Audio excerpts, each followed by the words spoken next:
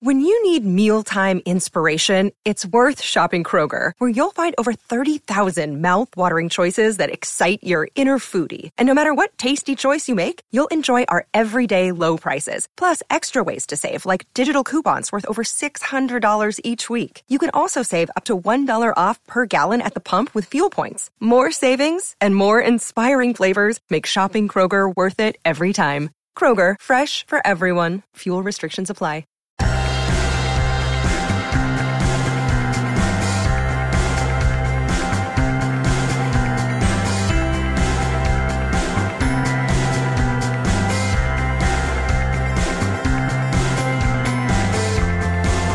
Hello and welcome back to another episode of Beyond the To-Do List. I am your host, Eric Fisher, and this is the show where I talk to the people behind the productivity. This week I'm excited to share with you a conversation I had with Alan Stein Jr. He's the author of the brand new book, Sustain Your Game: High Performance Keys to Manage Stress, Avoid Stagnation, and Beat Burnout. Most times when people talk about performance, they're talking about how to improve your performance. Not all of them are talking about sustaining your performance long term. They're not addressing burnout or lack of work-life balance or that general feeling of being overwhelmed and constantly stressed out.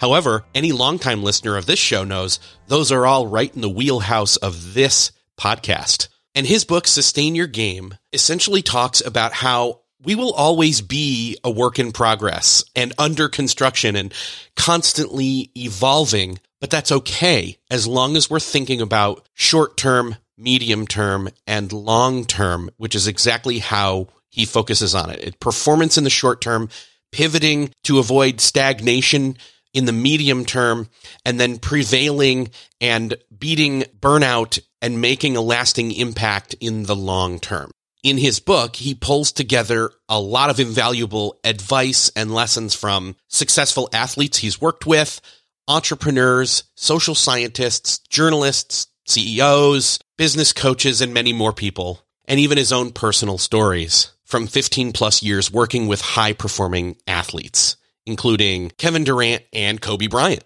So, if that interests you, that's what this episode's about. I know you're going to enjoy it, so I will get out of the way and just say, enjoy this conversation with Alan Stein Jr. Well, this week, it is my privilege to welcome to the show Alan Stein Jr. Alan, welcome to the show. Oh, it's so great to be with you, Eric. This will be a lot of fun.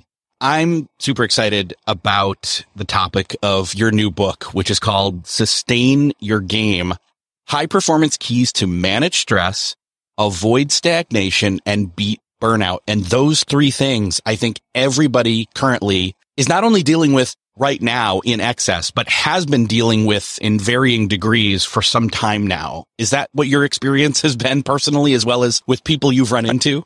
Oh, absolutely. I mean, these things were approaching record highs before the 2-year global pandemic hit. And I think the pandemic's only heightened them exponentially. And, for me, I'm always writing the book that mirrors what it is I'm going through in my own life.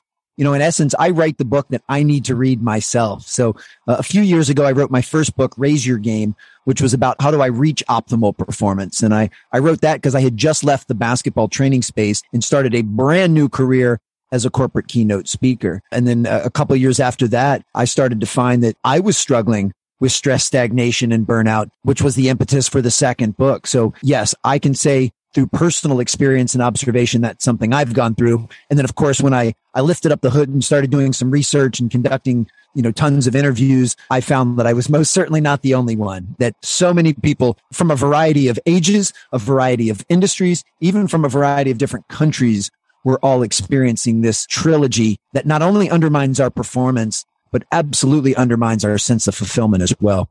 It sounds like you went from one type of coaching to another type of coaching, but both of them have their stress points, their struggles. What are some of the similarities and differences there? Oh, they most certainly do. One of the things that I enjoy most about my work is that so many of the things that I learned through the game of basketball as a player and as a performance coach, and I've had an opportunity to work with some of the best players and coaches to ever play the game, that how so many of those principles and strategies and mindsets and disciplines have such high utility that they apply to every single area of life. I mean, the things I've learned through the game of basketball have helped me as a business owner. They've helped me as a speaker. They've even helped me as the father of 3 children. So I love talking about principles with high utility that we can all figure out how to apply to our lives. Along those same lines, I found that, elite level basketball players, they also deal with stress, stagnation, and burnout. That's not something that just us mere mortals deal with. They deal with it as well. So these are some pretty ubiquitous concepts and, human experiences that we all share. And that's one of the things I love most about the work I do.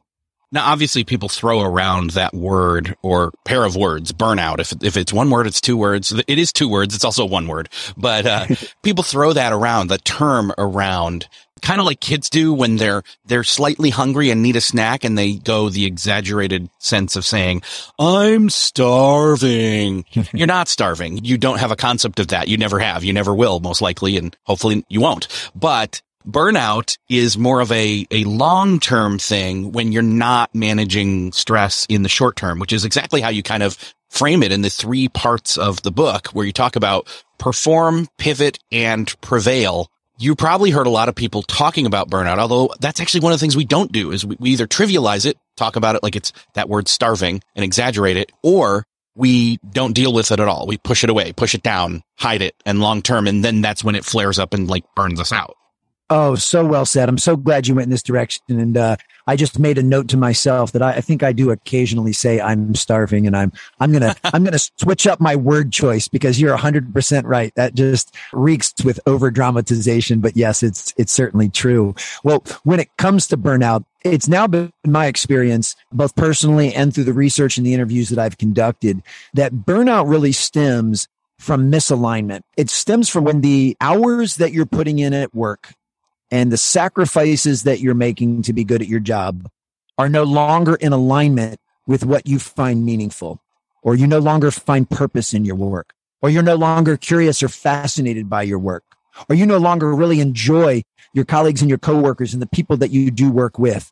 When you no longer feel like you're making a contribution, or you no longer feel like your work is making a difference, that's when we're at risk of burnout. So there certainly is an exhaustion component. And I'm not advocating that anybody works, an obscene number of hours per week for long periods of time. That will lead to just pure physical exhaustion. But burnout is actually a very specific and technical term that, as I said, stems from misalignment. Because I do know people, and I've been one of them in the past, that can work a substantial amount of hours, but my work actually fills me up. It lights me up. It fills my bucket. I enjoy it. I find meaning in my work. I find purpose. I'm fascinated by it. I feel like I'm making a difference. I love the people I'm serving and the people I'm doing it with. And when those things are banging on all cylinders, even when I'm working a lot of hours, I'm not at risk at burnout. So it's really that specific term.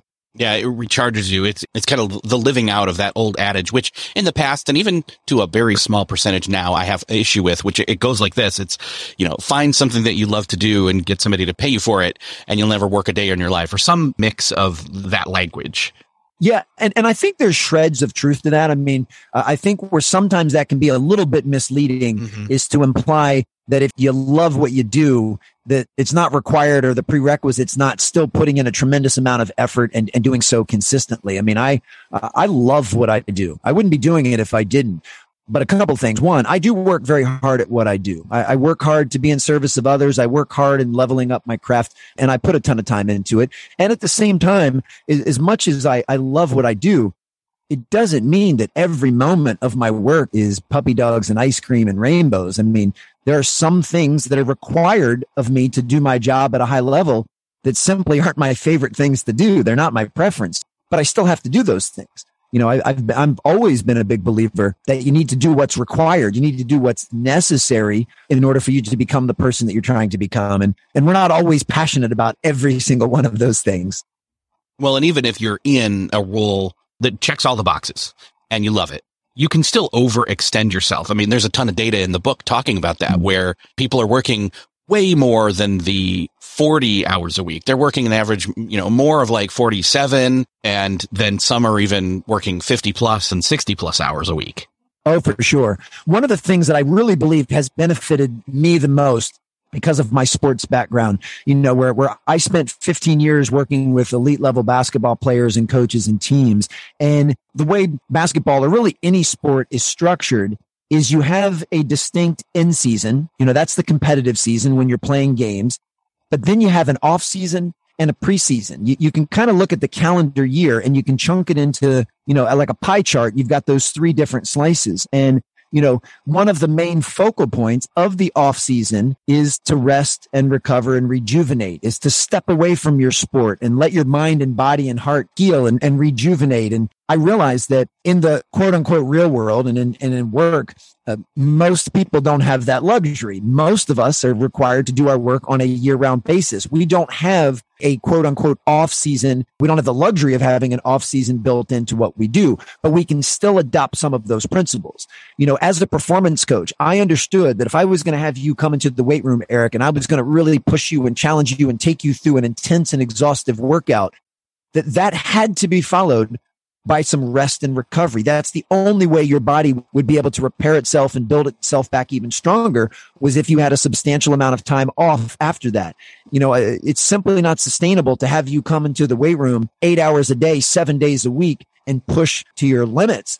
So I've always understood this concept of anytime you're going to work hard, that has to be followed with periods of rest and recovery and rejuvenation. So I've really tried to incorporate that in, to the traditional cyclical calendar year of someone working in business where you don't get that. So I've found ways to try to incorporate that in smaller doses. And, I know for me, some of the rules I put in place, I make sure during at least 1 hour during the traditional work day that I take off, that I don't do any work. I untether from electronics and devices.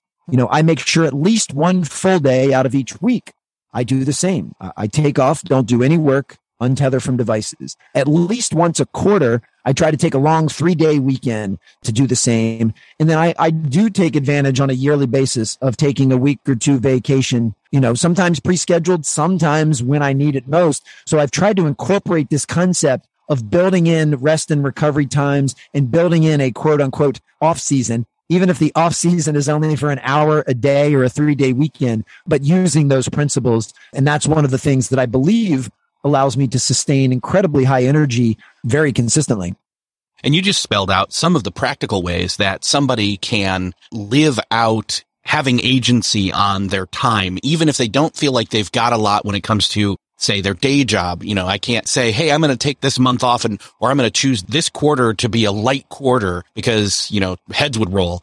But don't not try to have those conversations. Those are definitely sometimes workable scenarios and situations where you can say, hey, I'm going to work on this thing this quarter, and it's a lighter lift thing in order to recharge my brain towards these other things that I won't be doing this quarter, and then I'll be back at it, etc. But you giving the example of, the once a week, the once a quarter, once a year type scenarios, you can cyclically, seasonally, those are ways you can do that even regardless of your position for the most part, but also then your life, your that work-life balance. You have agency in your life side of things that even if the work side of things will never change, it's always static.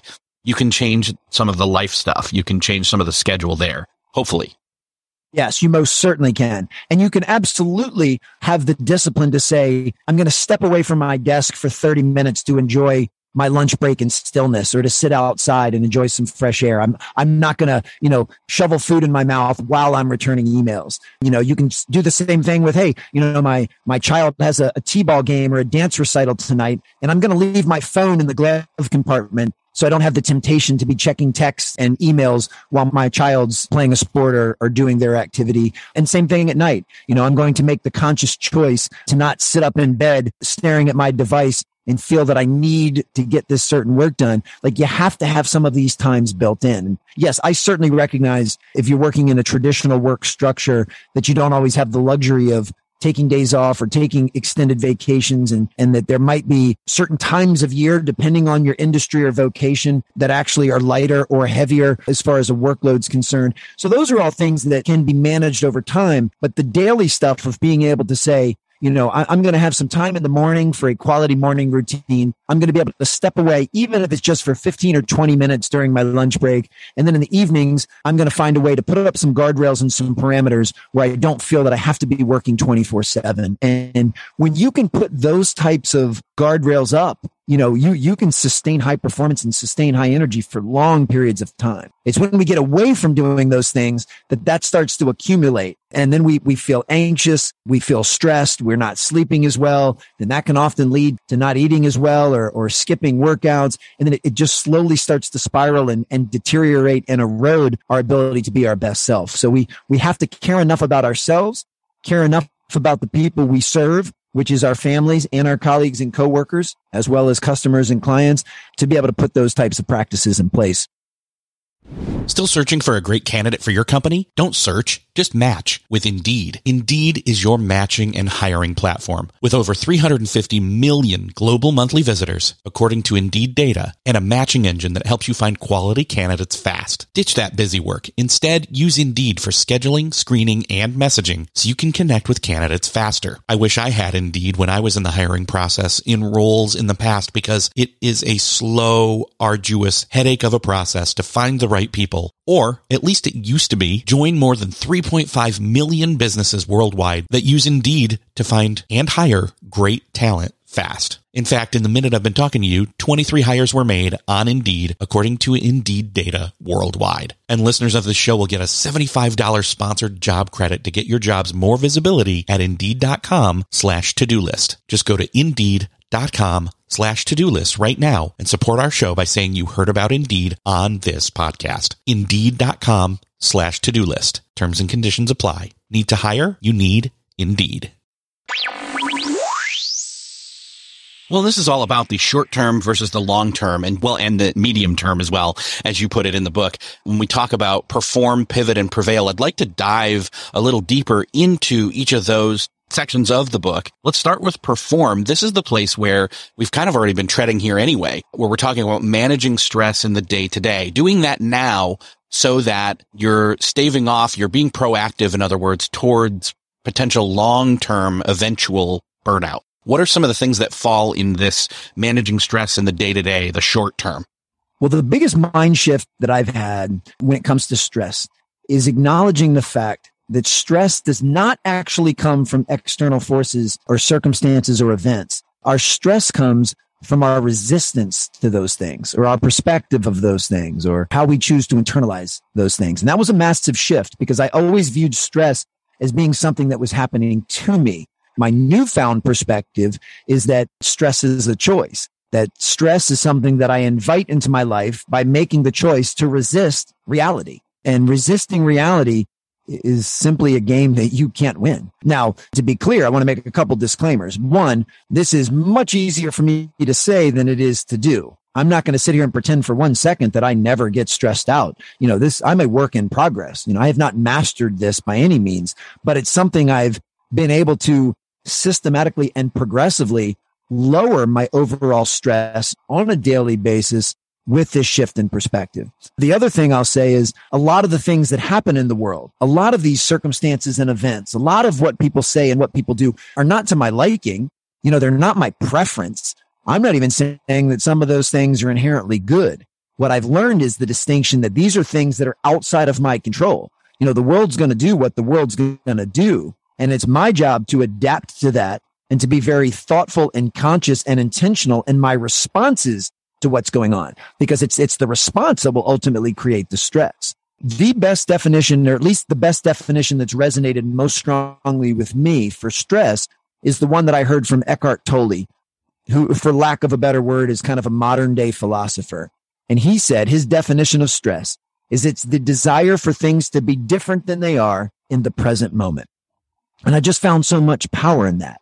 So it's not the traffic that's causing my stress. It's my desire for there not to be traffic that's causing my stress. If I'm willing to just accept the fact that there are some cars in my way, surrender to the fact that it's not the universe's job to conspire to make me happy, then I can learn to relinquish and I can learn to let go. Now, of course, it's my preference that I don't sit in traffic. I'd like to not sit in traffic, but the universe isn't really concerned with my likes or my preferences. Those cars are there. I have to accept that as reality. And now I can choose a thoughtful and intentional response to sitting in traffic. And it's that response that will determine my stress level. I mean, think about it for a second. You and I could literally be sitting in the exact same traffic. We could be in cars right next to each other, and you could choose to resist it and fight it. You could choose to white knuckle the steering wheel, honk your horn, possibly curse some obscenities, and have this attitude that this is happening to you. And this is so unfair. And I can't believe all these morons are in my way. That could be your response to sitting in traffic.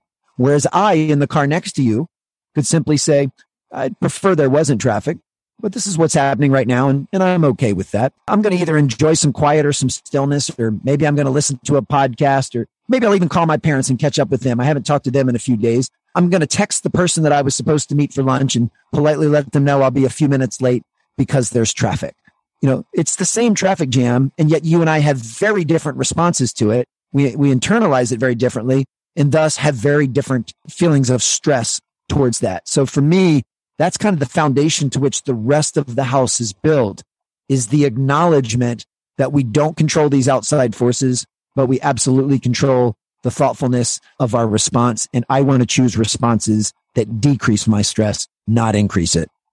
That's great. And I think the other key here, I mean, using stress is one of the things you have here in chapter 5, which is part of this first section of perform and managing stress. And I think that's what you're alluding to here. But the other 4 pieces, there's things that people who have listened to this show have heard many times before: the word focus, time, and energy management.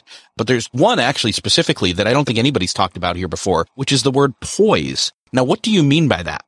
So I mentioned Eckhart Tolle. There's another, and I say this with a huge smile, who was an older gentleman at the time I came across his work, is a guy named Wayne Dyer. And he said something during one of his workshops that I found really profound. He held up an orange and he asked the audience, what comes out when I squeeze this orange? And everyone kind of looked around a little perplexed. I guess it was so obvious that they really didn't know what the answer was. So he kind of, plodded them along and said, will apple juice come out?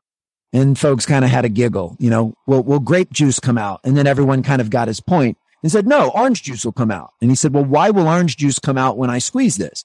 And they said, well, that's what's inside.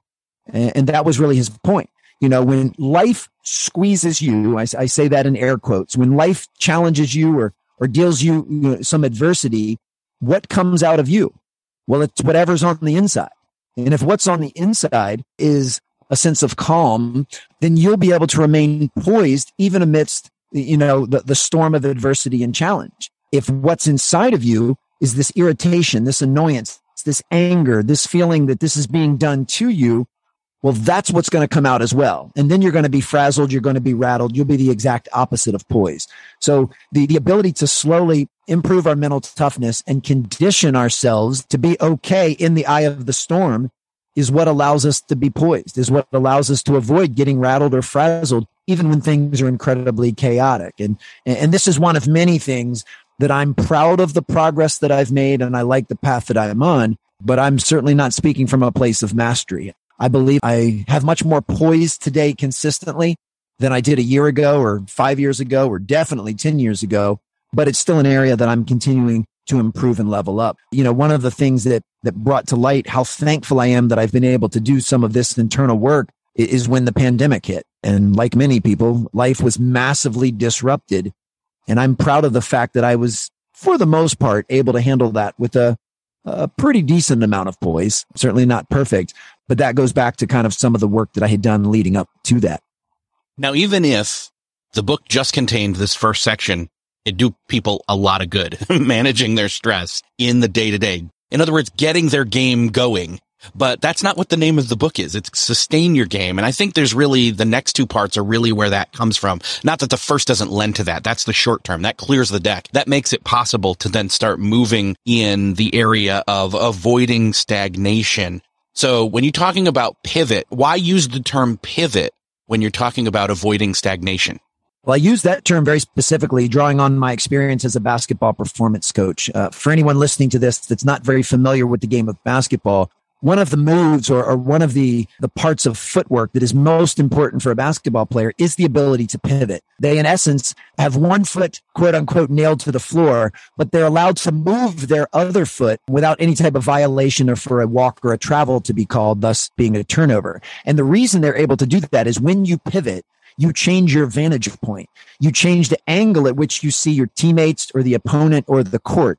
So pivoting is one of the most important tools for a basketball player because it allows you to change your current circumstances and see things differently. So, from where I'm standing with the ball right now, I might not be able to see you as my teammate, or I might not be able to make a certain pass to you, even though you're open based on where the defender is.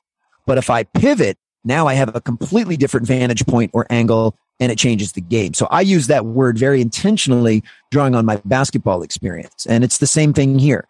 When you find that you're kind of on that hedonic treadmill, or you find that you're just treading water, or you're feeling really complacent and you've clicked on that mental cruise control, what you need to do is pivot. You need to do something to jumpstart and make that change so that you now see things differently and you have a different vantage point or a different angle. And that's really the impetus of breaking out of stagnation. When we talk about stagnation, usually what we're talking about is we've stagnated our outputs. We've stagnated our results. We've stagnated our mindset or our perspective or our attitude. Those things have started to flatline. And in order to jumpstart our outputs, we have to look directly at our inputs because those things are connected. The quality of your inputs will determine the quality of your outputs. So the first thing you have to ask yourself is, what are my inputs right now? What am I reading, watching, and listening to? Who am I investing my time with? What am I feeding myself content-wise? As in, who am I associating with on social media, or who am I following on social media? What am I watching on TV or on Netflix? What am I listening to?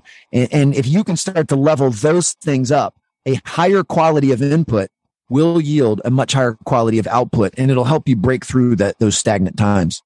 Now, in this section, this middle section here, which is the medium term. The short term was the day-to-day and the perform. Medium term is pivot and avoiding stagnation. You've got certain chapters in here dedicated to things like taking control or reinventing or reaching out, expanding your circle and your world, as well as positivity. Why are these the pieces that fit inside of this pivot section?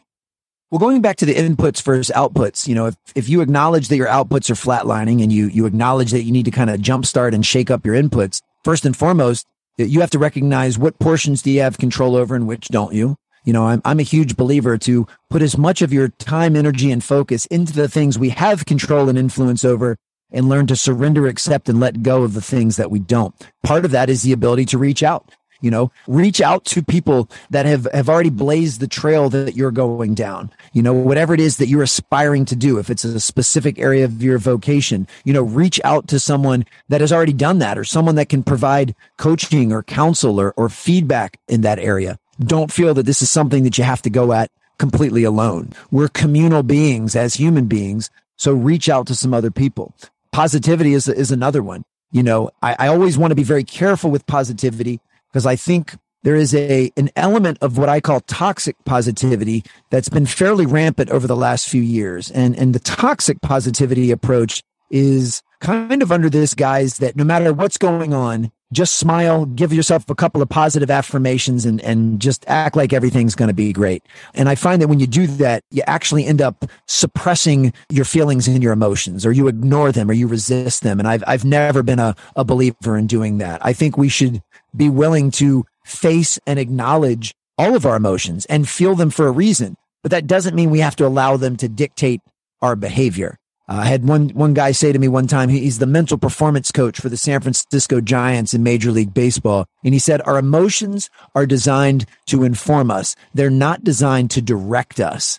And I found that to be incredibly profound, which means there's nothing wrong with feeling a wide palette of emotions, but you have to be very careful in letting, especially the negative ones, steer your behavior or steer how you treat people. So with that said, from a positivity standpoint, this is when you need to embrace things like gratitude and optimism and enthusiasm. When you can inject gratitude and optimism and enthusiasm into your work and into the way that you're seeing the world, that can absolutely help you break through some stagnation.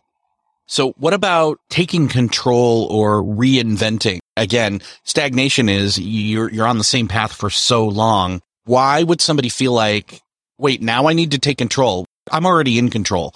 Why would somebody feel like maybe they need to take control again? Is it recalibration? Oh, I love that word. Yes, a good portion of this will always fall under recalibration. But I have found that while consciously people feel like they've taken control, what they've done unconsciously is they've relinquished control. They've given a lot of their control away. Now, this actually piggybacks nicely on what we were talking about earlier as far as a stress response. You know, when we choose to view stress as something that happens to us, when we choose to view stress as a direct result of circumstances or events or what people say or what people do, we've given our power away. We have now placed our power and how we feel and how we see the world in the hands of something that is completely outside of our own control. But when we can acknowledge that we don't control those things, but we do control our response, and I want to put all of my faculties, mental, physical, and emotional, into having thoughtful, intentional, and meaningful responses, now I've taken that power back. So I think many people are under the false guise that they are in control when they've relinquished their control and given it away because they have kind of this, and I know this will sound harsh, and I don't mean this with an ounce of condemnation or judgment, but they kind of play the victim card. They kind of say, you know, what's happening right now is not a result of what I'm doing or thinking. It's because something else or someone else. And that's the whole key to taking control, is being able to acknowledge that I have control over my own effort and my own energy. And I'm going to try to align those things with becoming the best version of myself as consistently as possible. So we absolutely need to take control. And from a reinvention standpoint, you know, reinvention can happen in a couple of ways. You know, if you work in a traditional work structure, you know, you are an employee at a company and you find yourself starting to stagnate, you know, you can talk to the people that you report to and see if there are some ways you can reinvent yourself and reinvent your role within that structure. You know, if you're starting to feel burned out on your current position, do you have some skill sets and some mindsets that maybe you could move to a different department or take on a slightly different role or increase and or decrease certain responsibilities that will allow you to make a more meaningful and maximum contribution to those around you so you can reinvent yourself within a traditional corporate structure? Many people choose, and I think this is a portion of the people that kind of led the Great Resignation, if you will, were people that just wanted to reinvent themselves completely. That says, hey, I've been working in this industry, at this company, at this job for X number of years. It's no longer filling my bucket, but I have the skill sets with utility that I could actually do something else. So I'm going to find a new job in a new industry at a new company and completely reinvent myself. And, you know, on some level, that's kind of what I did.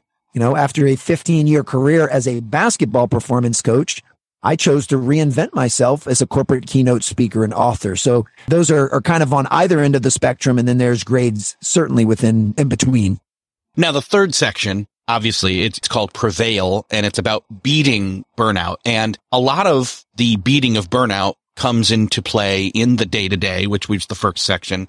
And some of this taking control and reinvention and positivity and avoiding stagnation. If you're not stagnant, if you've got, you know, a regular routine and rhythms, etc., for managing stress, burnout is much less likely to happen. However, here we are, prevail. So what do you mean by the term prevail? And is this kind of the spot where, say you're not doing great in the others and you're far down the line, doing some of the things here to stave off burnout may help you?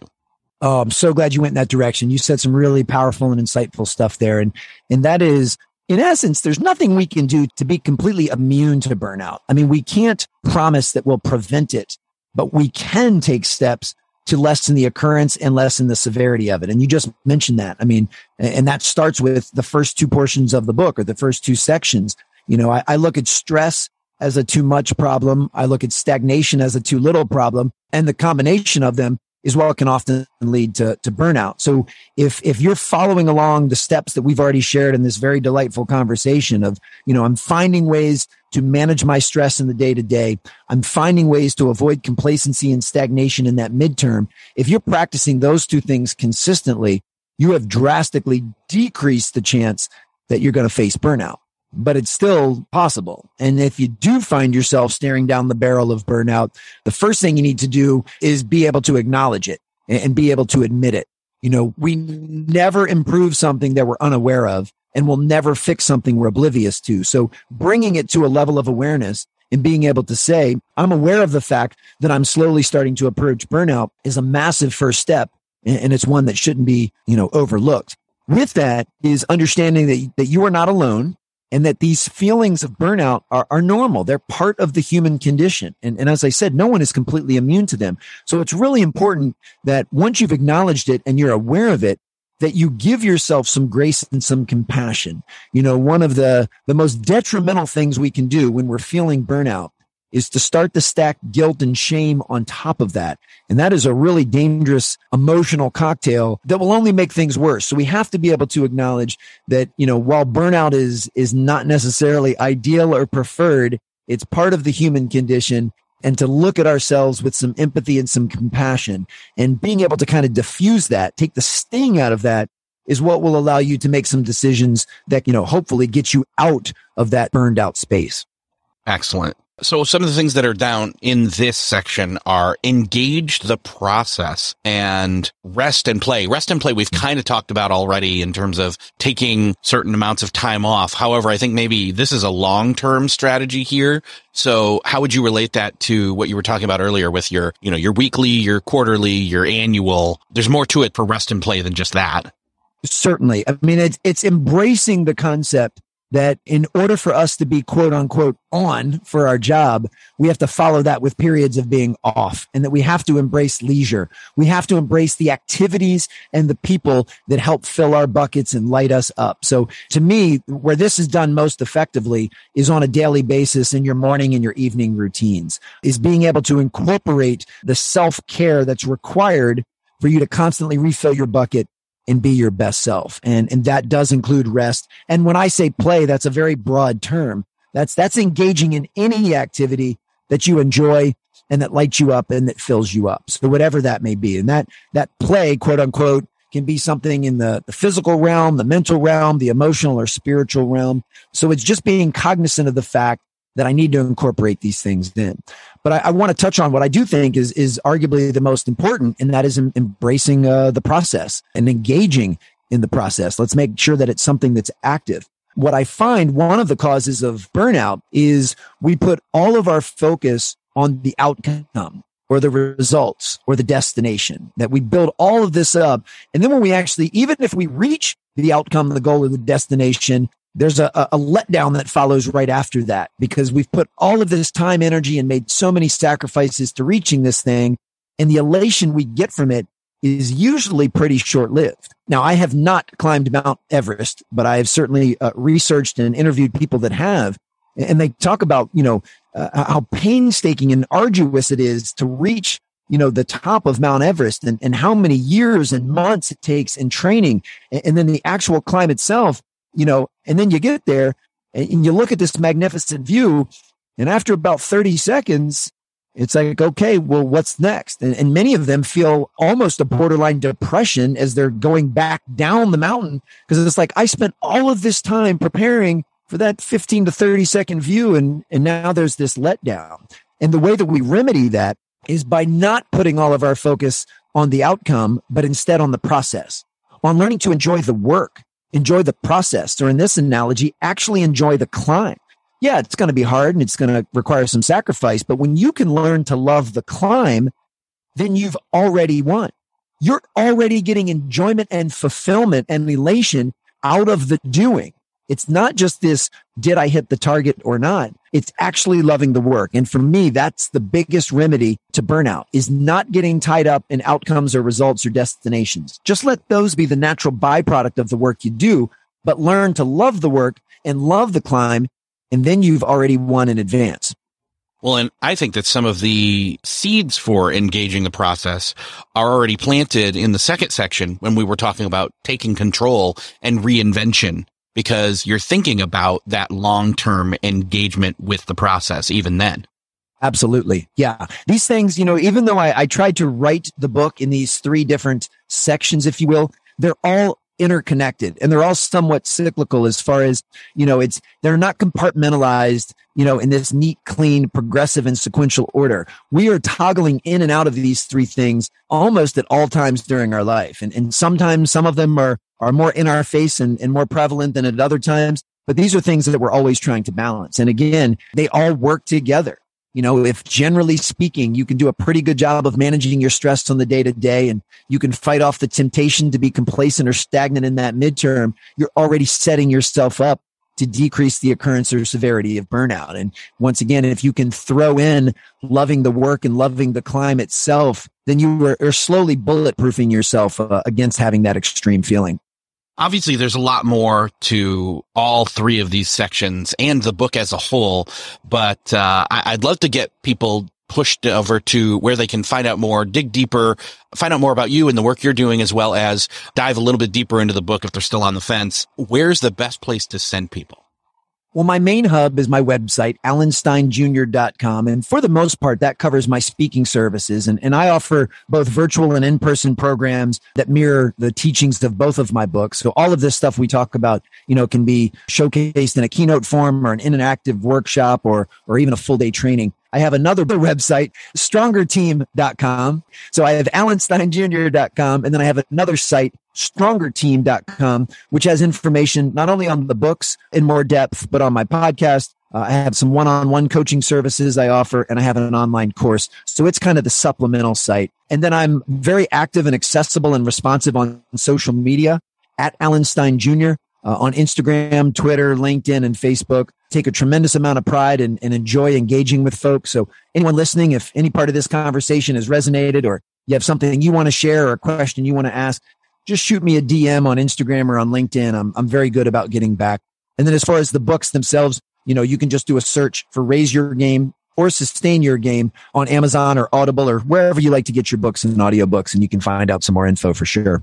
Perfect. And I will make sure to link up to all of what you just mentioned in the show notes so people can find it quickly and easily if they're on the way somewhere right now or on a walk, in a workout, whatever. But yeah, Alan, great talking with you. Thank you so much for sharing, and thank you for sharing all this wisdom. Absolutely my pleasure. This was a lot of fun. Thank you, Eric.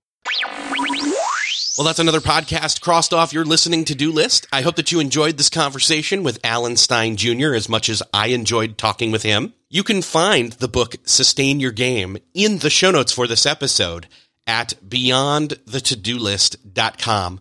You can also find shortcast episodes of Beyond the To-Do List on Blinkist. Those are 7 to 10 minute episodes of this show in Blinkist by going to beyondthetodolist.com/Blinkist. That's BLINKIST.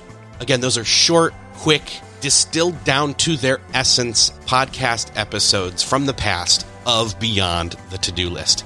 If you found this episode helpful, I would love if you would do me and someone else the favor by sharing this episode. Hit that share button in your podcast player, app of choice. Let somebody else know about this book, this conversation. Help them out. Help this show out as well. Thank you so much for sharing. Thank you again for listening, and I will see you next episode.